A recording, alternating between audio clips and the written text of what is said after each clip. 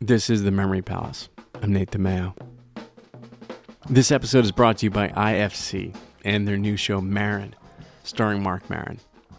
And I don't usually do ads, but you know what? Marc Maron is great. And if you're listening to this podcast, you probably listen to other podcasts. And one of those podcasts is probably WTF with Marc Maron.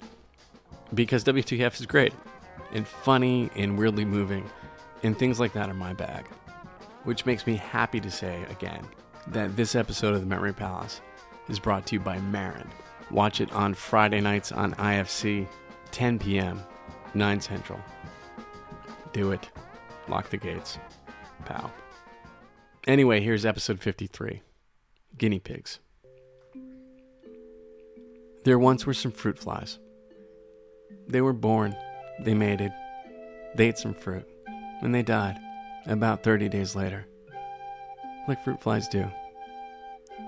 But these particular fruit flies spent one of those 30 days, a winter's day in 1947, in space, as the first of Earth's creatures to leave its atmosphere. There once were 4 monkeys named Albert the First through Albert the Fourth, who blasted forth from the New Mexico desert in 4 rockets to see whether humans could survive the trip to space. Alberts 1 through 3 didn't live long enough to let us know if we could. So we strapped the 4th Albert with wires and sensors to monitor his health on this trip. He did great, survived no ill effects, until the landing, which killed him on impact. There once was a monkey named Yorick, who went 236,000 feet up and 236,000 feet down, landing softly and safely with a parachute. But alas, poor Yorick didn't survive the wait for rescue. A metal capsule gets awfully hot in the desert sun.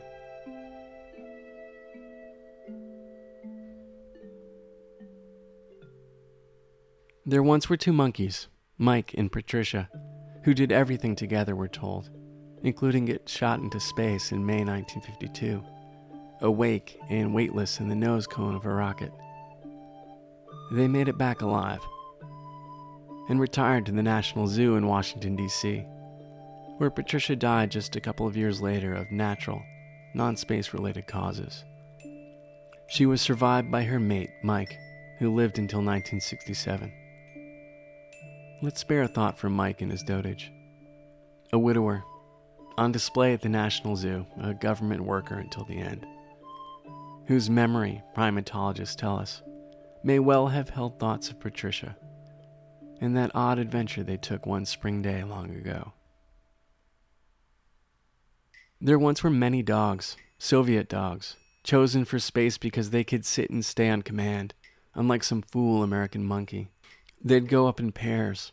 There was Desic, who went up with Gypsy in the summer, then again with Lisa in the fall, but then died in the fall back to Earth.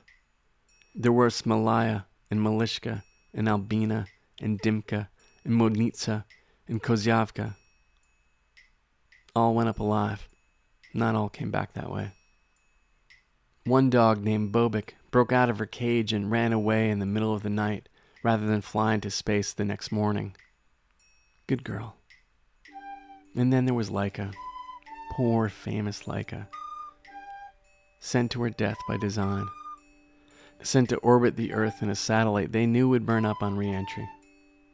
For a half-century, the Russians maintained that they had invented a special machine that euthanized her, right before her oxygen was set to run out, during her 6th day in flight.